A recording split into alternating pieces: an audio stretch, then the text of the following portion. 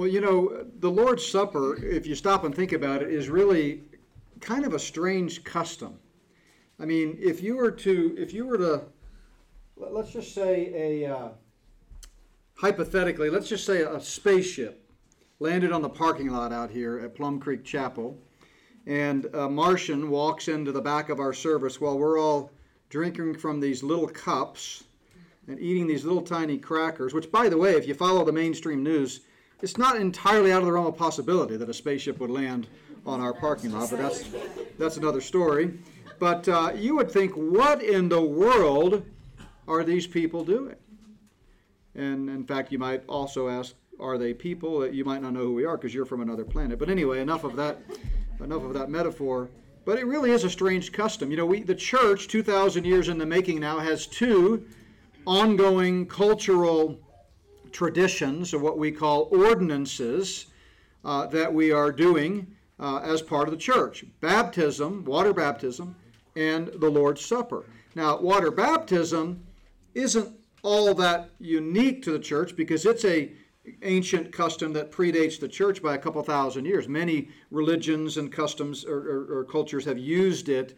It's just in the first century, the New Testament kind of takes and it makes it a part of the church as with new meaning. Baptism, of course, is an outward expression of an inward experience. Baptism doesn't save anybody. It's not necessary to get to heaven.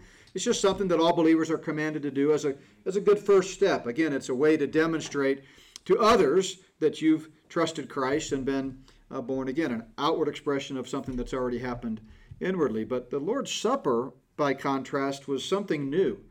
The Passover, as we're going to talk about this morning, wasn't. But to take this and make it into a memorial meal, a memorial custom for the church, was something that was quite unique. All three of the first Gospels, Matthew, Mark, and Luke, cover the Lord's Supper. John leaves it out of his account, probably because it came much later, and by then they'd already been doing it for a while. But I want us to focus this morning on Matthew's account. So if you have your Bibles, turn with me to Matthew chapter 26. And we're going to bounce around a few places as we talk about the first Last Supper. I want to go back 2,000 years, take us back in our mind's eye, kind of contextualize it a little bit for you. Now, Matthew is, I believe, the earliest gospel, written around 47 to or so, 44 to 47, let's say.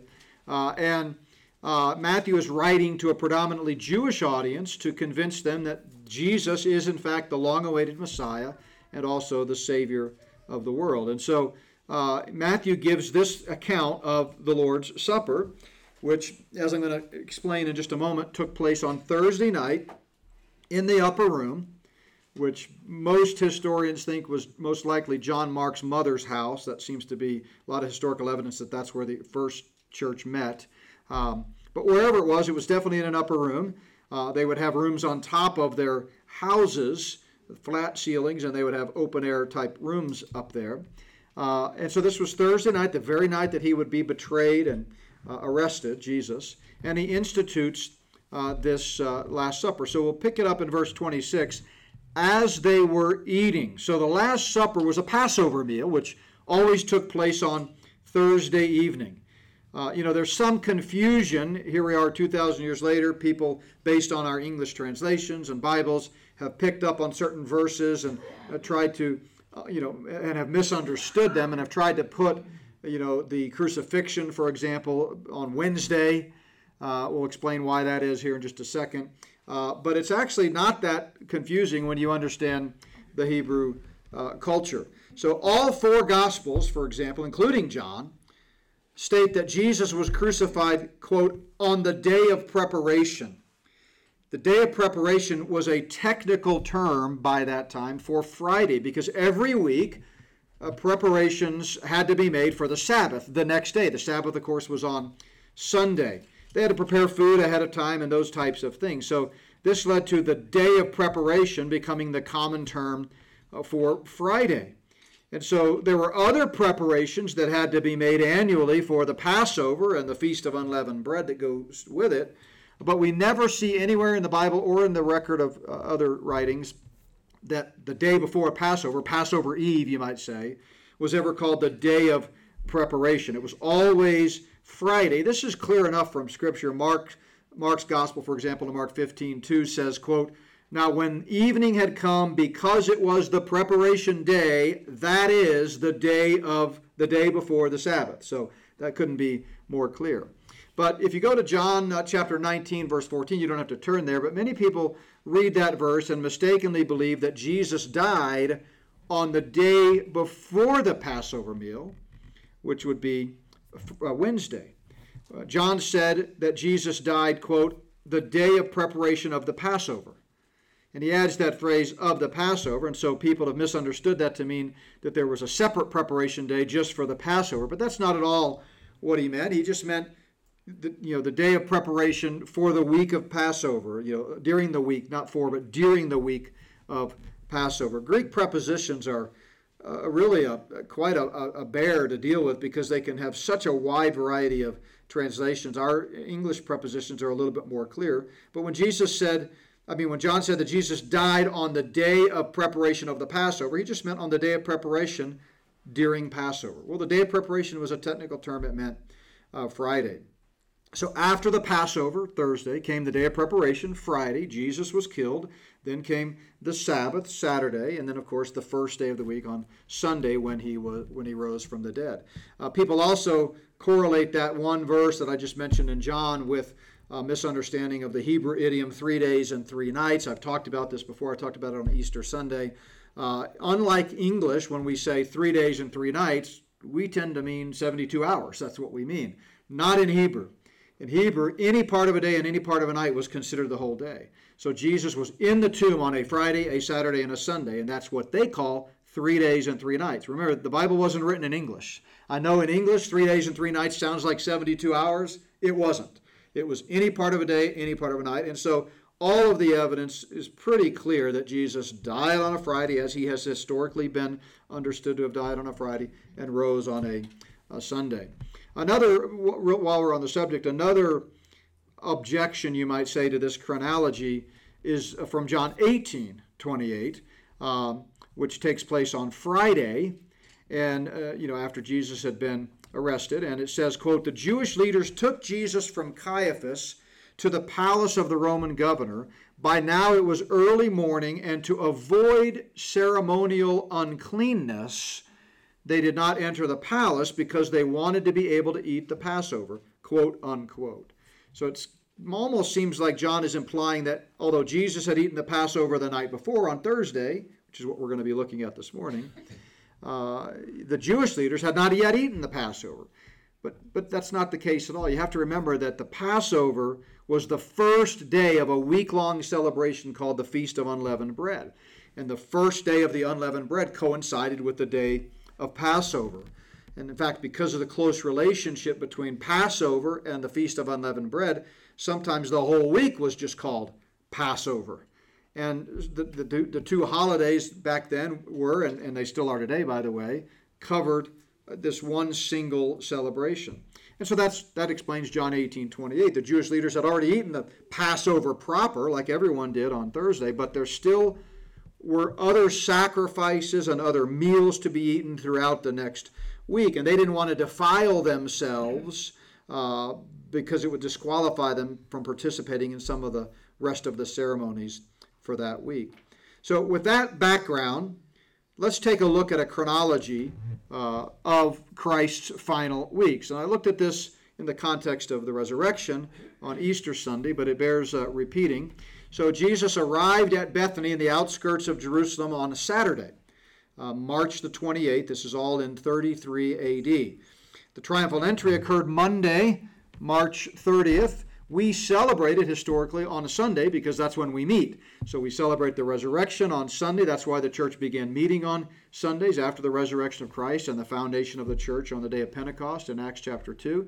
But we historically celebrate the triumphal entry the week before Easter Sunday, but it didn't happen on a Sunday historically. It happened on a Monday.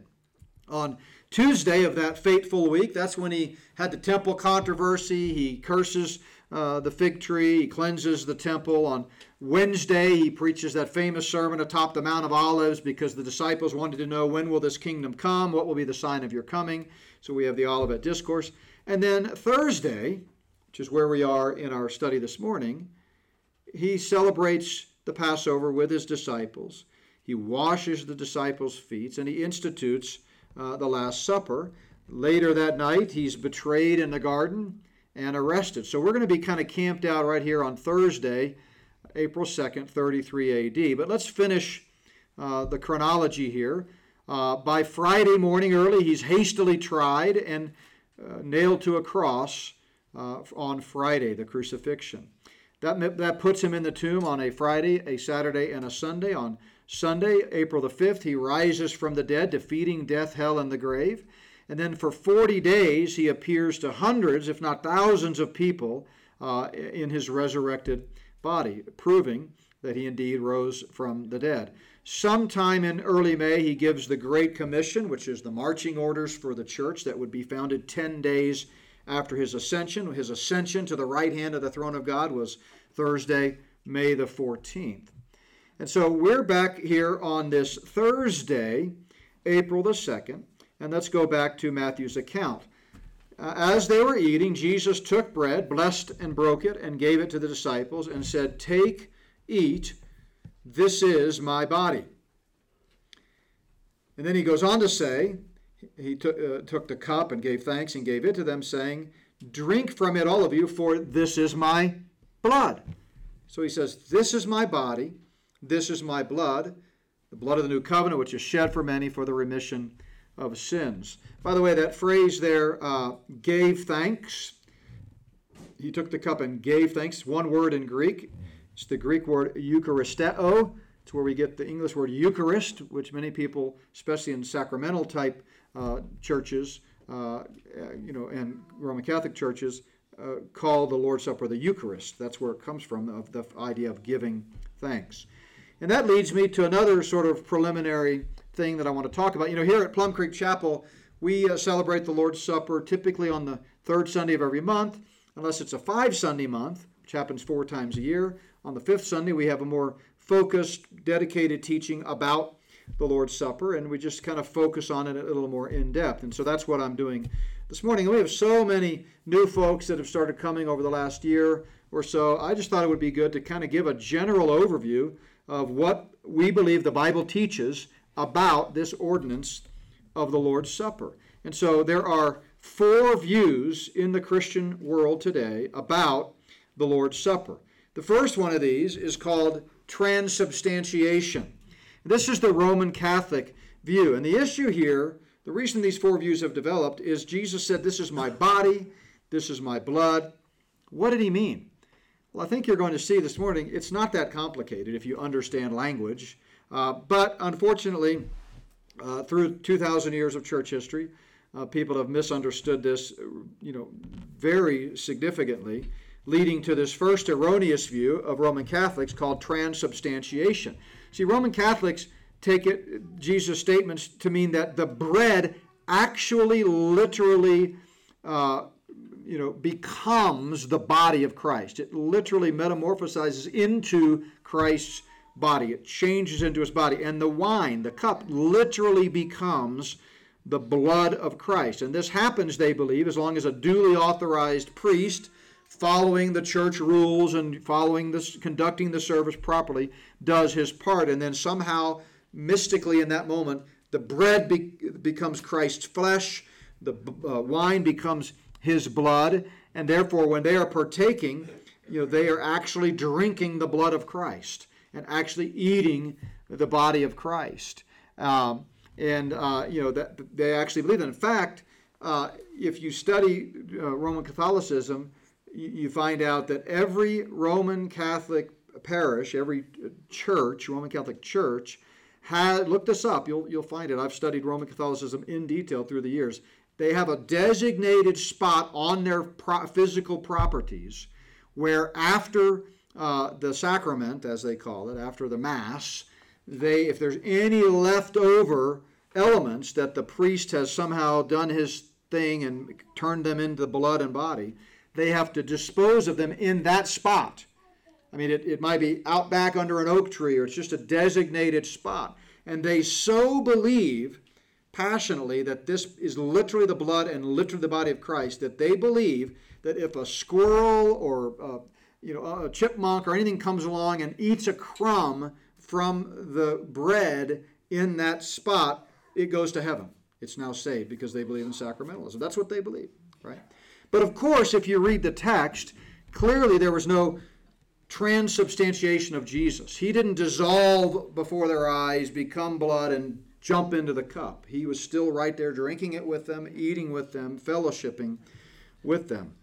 So, this is something that the church came up with and taught that is not supported by Scripture.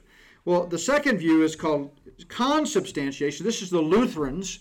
Lutherans believe, as the word implies here with that prefix con, that the body and blood of Christ are present in or with or under, that's what that prefix con can mean, the elements, but he's not physically material present. He doesn't, transubstantiate into blood and flesh. He just is present there.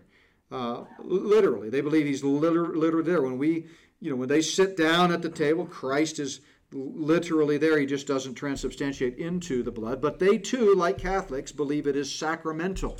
That by taking the communion, by taking what they call the sacrament, they receive divine grace and are thereby saved. Remember, the Catholics have 7 sacraments that can save you. The Bible likewise does not teach that view as well. The Bible is very clear. There's only one means of eternal life, by grace through faith. More than 160 times the New Testament alone conditions eternal life upon faith in Christ. The Old Testament has many passages that speak of faith being the only means of justification as well. Then there's a third view, which we can thank John Calvin for. This is called the spiritual presence view, and Presbyterians hold this view, and that is that the spiritual, not literal, but spiritual presence of Christ is in the element. So he doesn't literally, it's not literally his blood like Catholics believe, or his body or his flesh. He's not literally present in or with or beside the blood, though he doesn't turn into the blood. But they believe spiritually there is still a sacramental aspect where he's there spiritually and we are partaking of him. And there's an interesting quote by John Calvin in his Institutes talking about this. He said, quote, "Now if anyone should ask me how this takes place, I shall not be ashamed to confess that it is a secret too lofty for either my mind to comprehend or my words to declare."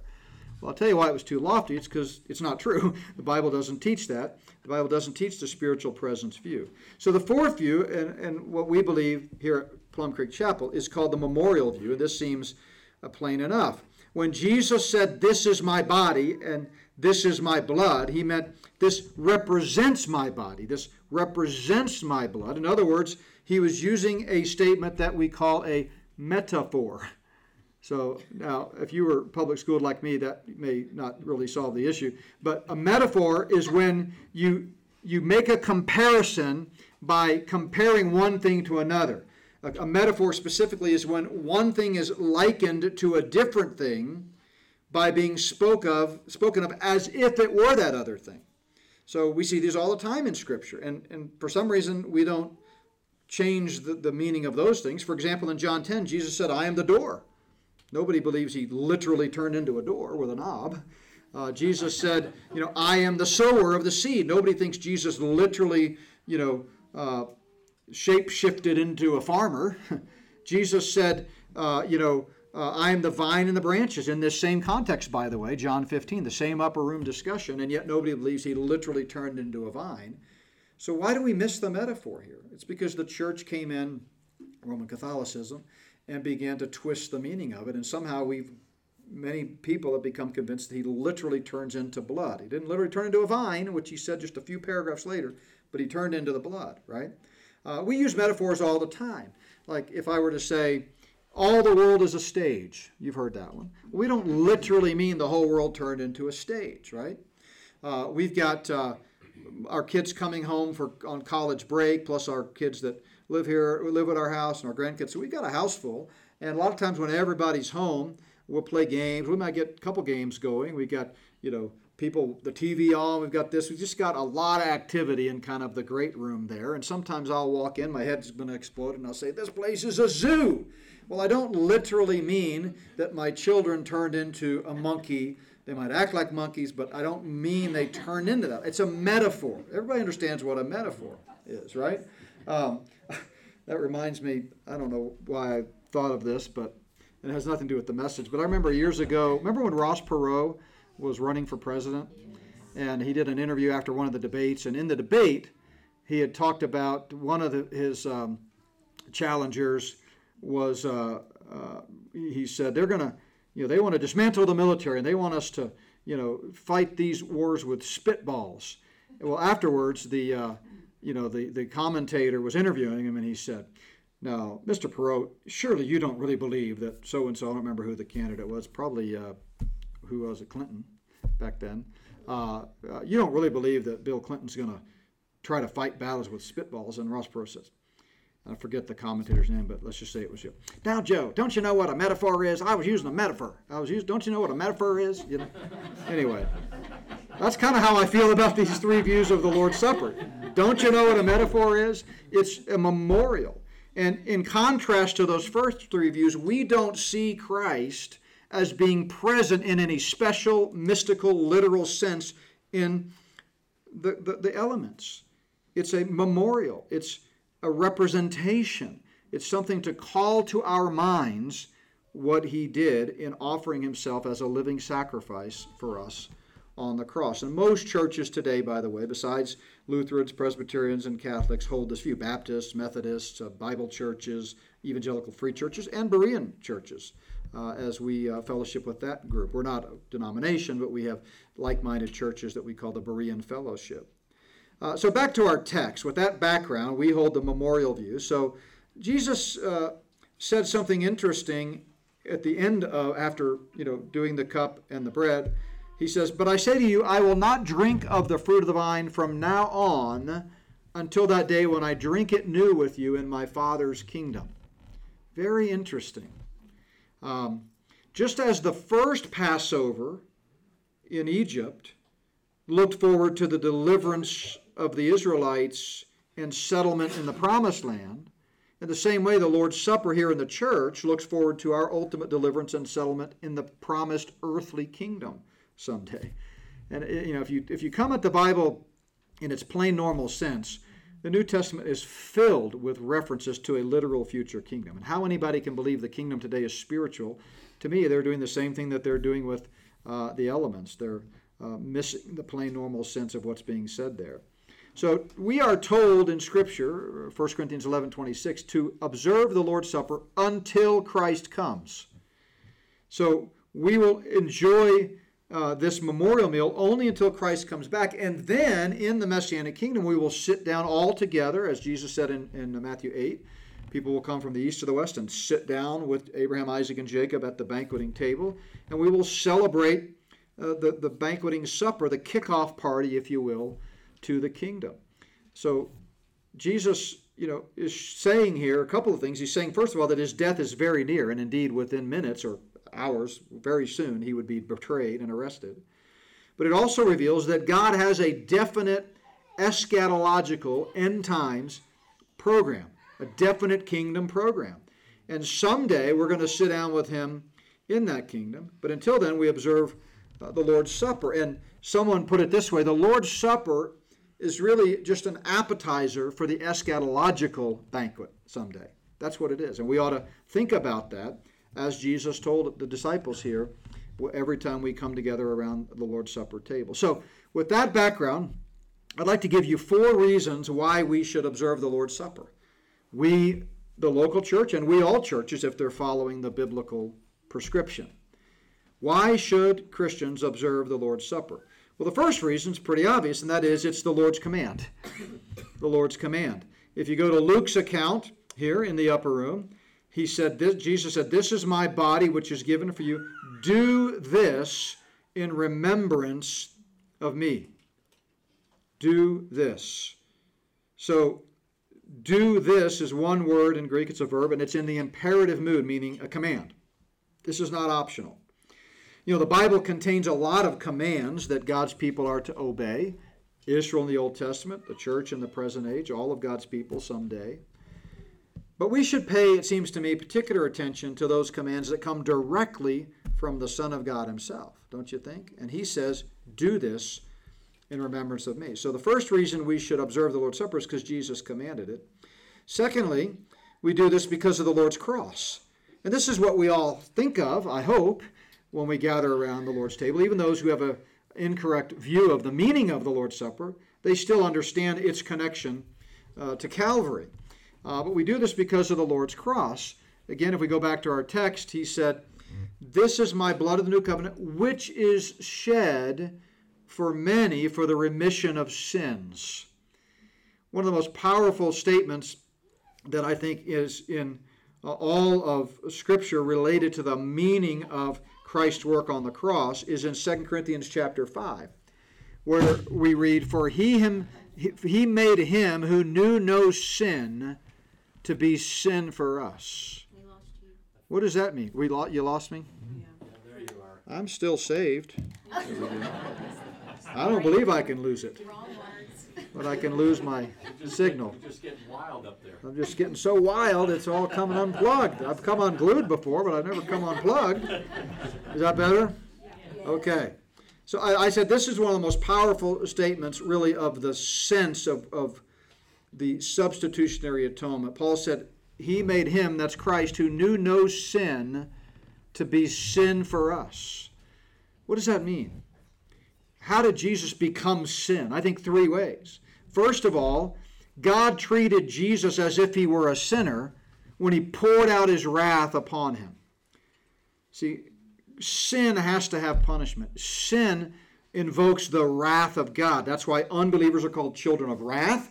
Believers are called children of God. Will no longer come under wrath. In fact, if you look at John 3, not on the screen, but John 3:36 says, he who believes in the Son has everlasting life, and he who does not believe the Son shall not see life, but the wrath of God abides on him. So God treated Jesus as if he were a sinner when he poured out his wrath on him, and Christ bore the guilt and penalty for all people's sins. Now, that's what Peter said in 1 Peter. Jesus himself bore our sins in his own body on the tree. And so that's one way that Christ became a sin. But Secondly, Jesus Christ became a sin offering, the ultimate, perfect, once for all sin offering, as the writer of Hebrews tells us. And in the Old Testament, some Hebrew words actually can mean both sin and sin offering. So when Paul says here he became sin for us, he's really talking here about a sin offering. And thirdly, Christ became sin in the sense that he became the focus of God's judgment in the place, in time and space where God wanted to judge sin. It all took place right there. Jesus Christ was the target of God's punishment for sinners. God imputed, that means to charge to his account. God charged to Christ's account in that moment the sins of the whole world. That's why John says he himself is the propitiation for our sins, and not for ours only, but for the sins of the whole world. See, don't let anyone tell you Jesus only died for the elect. He died for the whole world. He satisfied the wrath of God for sin for everyone, but it is only appropriated to those who receive it. See, God doesn't force anybody to be saved any more than he forced Adam and Eve to sin in the first place. We were created in the image of God, which means we have volition, we have free will. We chose to sin, bringing upon us spiritual death. God makes the way by paying for our sins through the blood of Christ, and then he offers freely to all the gift of eternal life if you'll simply receive it.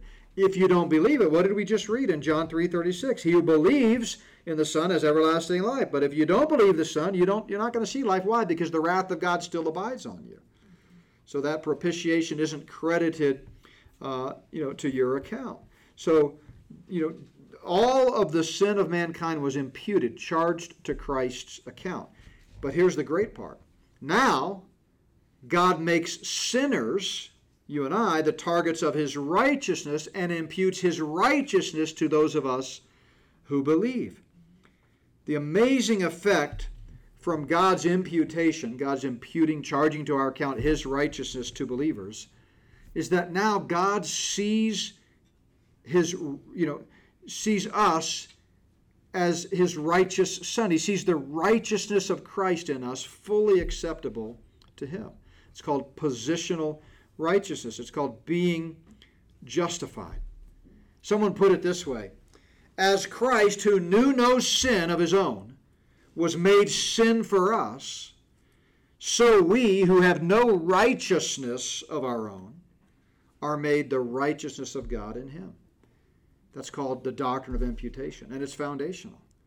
Now, once by faith we have been justified. Romans 5:1, I don't have this on the screen, but Romans 5:1 tells us, therefore, having been justified by faith, we have peace with God. Romans 3:23 and 4 says, for all have sinned and fall short of the glory of God, being justified freely by his grace through the redemption that is in Christ Jesus, whom God set forth as a propitiation by his blood. Again, propitiation is one of those fancy words. You don't hear it much, but it's a key theological term. It means the satisfying of God's wrath.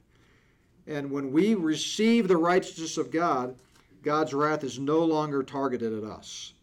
The sin has been paid for. But when we place our faith in Jesus Christ, and I hope you've done that sometime in your life, it's a one-time event, and in that moment you pass from death to life and shall never come into judgment, Jesus says in John 8. And so we are declared righteous, and it's a foundational truth because we are positionally righteous if we know Christ. Now, does that mean we're perfect outwardly while we're still on this earth? Of course not, because we still have the fleshly nature. We have the old man, as Paul talks about in Colossians and Ephesians, the old man, new man dichotomy. In Galatians 5, he talks about the flesh and the spirit. So positionally, God looks at us and he sees the righteousness of his Son, our Savior. But practically, if we cater to the flesh, if we walk in the flesh and not after the Spirit, if we're not yielding to the Holy Spirit's convicting work in our life, guess what? We can look unrighteous. And that's what happens every time we sin. But it doesn't change our position, right? In the same way that if your children disobey, it doesn't mean they're not a Hickson or a Johnson or a Smith or whatever your family name is. They might not be acting like one. Your parent might say, that's no way for a Hickson to act, right? That's no way for a Johnson to act. Doesn't mean they're not one. In the same way, our position never changes. The Bible is so clear about that. We're sealed until the day of redemption through the Holy Spirit. And nothing can change that. We're always part of the family of God. We may not always be in fellowship with God. We're going to talk about that next. But we cannot not be part of the family of God. So that's what Paul means here. Jesus became sin for us because, he was being treated like a sinner when God poured out his wrath upon him. And by the way, it should have been me and it should have been you, which is something to think about as we partake of the fellowship meal here in a moment. But secondly, he became sin because he was a sin offering, the perfect and final one. And then thirdly, he was the focus of God's judgment in that particular place in time, space, and matter. So John talks about it this way, John the Baptist, when he was introducing Christ to the crowd. Behold the Lamb of God who takes away the sin of the world. Again, from a practical standpoint, as long as we're topside this earth and the Lord hadn't come back yet to rapture us, we're going to still sin, but we don't have that positional identity as a child of wrath any longer. We're a child of God, right?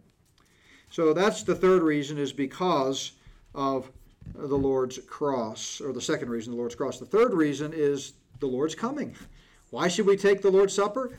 Because as Paul very clearly tells us, we are to do this only until he comes. And the Lord's Supper not only looks back at the atoning work of Christ, but it looks forward at the return of Christ. Listen to what Paul said in 1 Corinthians 11:26. As often as you eat this bread and drink this cup, you proclaim the Lord's death till he comes.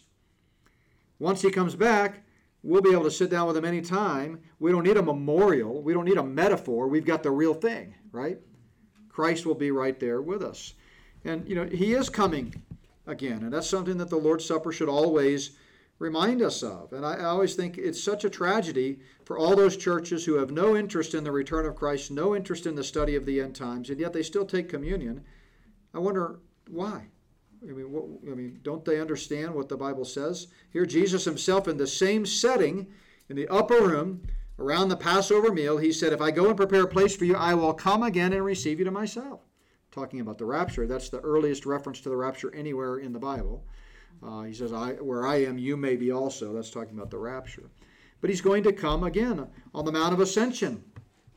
We read, and while they looked steadfastly toward heaven, this is the disciples, behold, two men in white raiment appeared, who said, Men of Galilee, why do you stand gazing up into heaven? Notice, this same Jesus whom you saw, who was taken up from you into heaven, will so come in like manner, just as you saw him go into heaven. He's coming up again. So we observe the Lord's Supper because it's the Lord's command, because of the Lord's cross, because of the Lord's coming, and finally, and this is what I really want to think about this morning, because of the Lord's church. This plays a unique role in this present age for building community and fellowship in the church. In 1 Corinthians 10, we read, the cup of blessing which we bless, is it not the communion of the blood of Christ? That word communion is the Greek word koinonia, and it means fellowship. And different English Bibles translate it differently. For example, the NASB here translates this word communion as sharing, and the NIV translates it as participation. Both of those are helpful English translations of koinonia. But it's in the King James and the New King James, it's translated communion, which is another reason we call the Lord's Supper communion, right? It's a biblical term. But is this not the communion of the blood of Christ? The bread which we break, is it not the communion, the fellowship of the body of Christ? Now watch this. For we, though many, are one bread and one body, for we all partake of that one bread. This is part of the purpose of the Lord's Supper, is to build unity. It's the union in communion. We are all in this together. That last phrase there, we all partake of that one bread, it reminds us we're all in this together. And I was, amazed this morning during the early service. I always just pick three men to help serve. I asked three if they would help serve at the end of this message this morning. And I picked three men. And then I get up to lead, when we get to the Lord's Supper, and they come up and they're standing here, I realize it was a perfect picture of the kingdom someday. We had an African American, an Asian American, and a European American. And in the audience, by the way, we had someone from South America sitting right over here. So it was almost like the whole globe was represented. And that's the body of Christ. The church is one blood, one people, all who place their faith in Christ. And it's all about a fellowship. You go back to the foundation of the church in Jerusalem on the day of Pentecost. Luke tells us they continued steadfastly in the apostles' doctrine and in fellowship. That's that word koinonia, fellowship, and in the breaking of bread and in prayers. 1 Corinthians chapter 1, God is faithful, by whom you were called into the fellowship of his Son. See, that's the common denominator. We're all in Christ, a unique term for believers of the present age. Old Testament saints were not in Christ. You never see that phrase in the Old Testament. Tribulation saints are not in Christ. But the church is the body of Christ, 1 Corinthians 12. The moment you place your faith in Christ, you are baptized by the Holy Spirit. That means identified in Christ as part of the body of Christ. The Holy Spirit takes up residence. Don't let anybody ever tell you that the Holy Spirit is some kind of second blessing that you get down the road, that if you're spiritual enough or good enough or pray hard enough or speak in tongues long enough, eventually you'll get the Holy Spirit. That's not the testimony of Scripture. The Holy Spirit is the birthright of every believer. The moment we place our faith in Christ, he takes up residence. Paul says in Ephesians, having believed, you were sealed with the Holy Spirit. So the Holy Spirit is what ties us all together. It's the common bond, and it's what builds this fellowship. Now in Corinthians, that local church fellowship had all sorts of problems, as you know if you know much about the Corinthians. They were having all sorts of issues in the church. By this time, the church was 23 years old. It didn't take long for problems and politics and disgruntledness and fights and schisms and schisms to creep in. And so much so that it was affecting how they celebrated the Lord's Supper together. There was no unity. There was no fellowship around the Lord's table. And so that's a big part of what Paul addresses there, is how they can restore fellowship with one another by recentering on and refocusing on the fellowship that we have with Christ. John's epistle, which he wrote 60 years after the upper room moment where he established the Lord's Supper, as we've been reading about in Matthew 26, 60 years later, John the apostle, an old man by that time, wrote this under the inspiration of the Spirit. He says, "That which we have seen and heard, we declare to you." Remember, he was an eyewitness. He walked and talked with Christ. In fact, he was very likely sitting right next to Jesus in the upper room. John, the disciple whom Jesus loved. And he says, "That which we've seen and heard, we declare to you, that you also may have fellowship with us. And truly, our fellowship," again, fellowship there used twice, is koinonia. Koinonia. "Our fellowship is with the Father and with his Son, Jesus Christ. And these things we write to you, that your joy may be full." Are you lacking joy in your Christian walk? Are things depressing, discouraging, discontent? When's the last time you really smiled? Think about the unique, unprecedented, amazing fellowship that we have with the Father through the Son. And then think about your brothers and sisters in Christ who have that same fellowship. Amen. At the early service, someone introduced me to a guest that was with them, and they said, "This is my brother." He said, "He's not really my biological brother, but we've known each other for years, and he calls my mom, Mom, I call his mom, Mom, and we're like brothers." And he said, "I also had the privilege of leading him to the Lord years ago." And so then I said, "So you're not just brothers, but he's your son in the faith." There's this special relationship among God's people, and that's something we forget. John goes on to say, "If we walk in the light as he is in the light, we have fellowship with one another." You wonder why there's no intimate closeness in the body of Christ? Too many people are not walking in the light. They're not walking by faith. They're not staying in the Word. Church has become just a social gathering for them, right? At the end of 2 Corinthians, the second letter in the Bible that Paul wrote to the Corinthians, he says, "The grace of the Lord Jesus Christ and the love of God and the communion," koinonia, "of the Holy Spirit be with you all." That's what the church needs, this idea of fellowship. And Paul, writing to the Philippians, one of his prison epistles, he implores them. He says, "If there's any consolation in Christ, if any comfort of love, if any fellowship of the Spirit, if any affection and mercy, fulfill my joy by being" what? "Like-minded, having the same love, being of one accord and of one mind." All of those ifs are first-class conditional clauses. In Greek, it means since.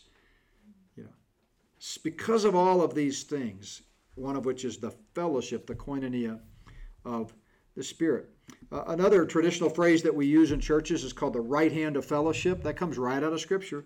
In Galatians, Paul talks about how these believers that came up from Jerusalem gave me and Barnabas the right hand of fellowship. Well, that's that word koinonia. Think about that the next time you greet somebody here on Sundays during the half-hour fellowship time we have between services, or as you leave today and you shake their hand or give them a hug. We're not big on holy kisses around here unless you're married, but we do some hugging and some handshaking. That's the fellowship. That's the way to connect, right? The fellowship, right? Hebrews says, "Do not forget to do good and to share." You know what that word share is? Koinonia, just translated differently here by the translators in Hebrews for some reason. So the Lord's church is a big reason that he instituted this and told us to do it till he comes. We need this moment of fellowship. We need to be reminded of what ties us together and what we all stand on. So why do we observe the Lord's Supper? Let me just review. The Lord's command, the Lord's cross and his coming, and the Lord's church. So I'm going to ask the three men that I've tapped to help distribute the elements to go ahead and make their way forward. And while they're coming, I'm going to give you this takeaway. If you remember anything that we said this morning about the first Last Supper that we've been examining, remember this. Keep fellowshipping around the Lord's table until the Last Supper.